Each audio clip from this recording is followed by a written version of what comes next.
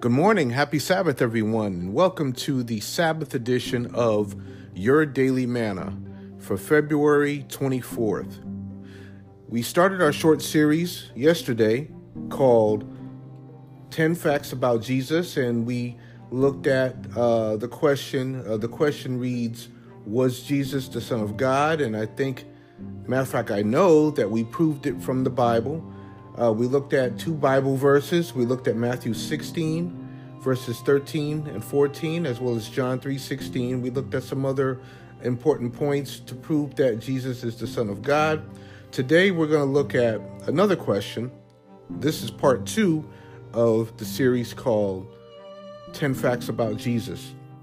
The question on the table today is, what was the relationship of Jesus to God? So please jot these down as your Bible references.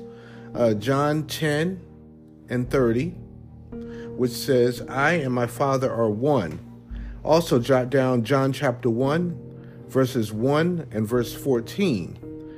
In the beginning was the Word, and the Word was with God, and the Word was God. And the Word was made flesh and dwelt among us. Again, that's John chapter 1, verses 1 and 14. Now, there's a question that people ask frequently, and that is, how can God and Christ be one? I know even to this day, as I speak to you right now, there's still debates going on, about the Trinity, and, many people believe in the Trinity, many people don't believe in the Trinity.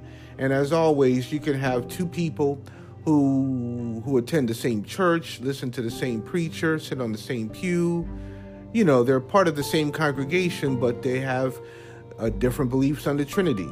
There's many beliefs within the Christian church in general about the Trinity.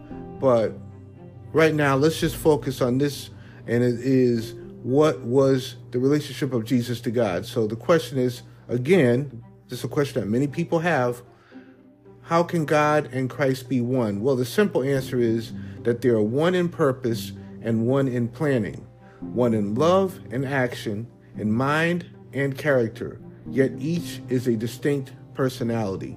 We're just going to leave it there right now, friends. And God, the Father, always holds his proper place.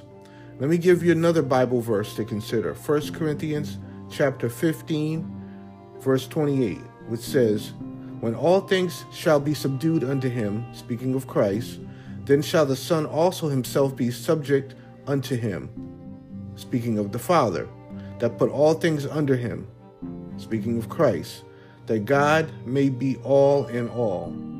So the scriptures make it plain that Christ is one with God and is called God.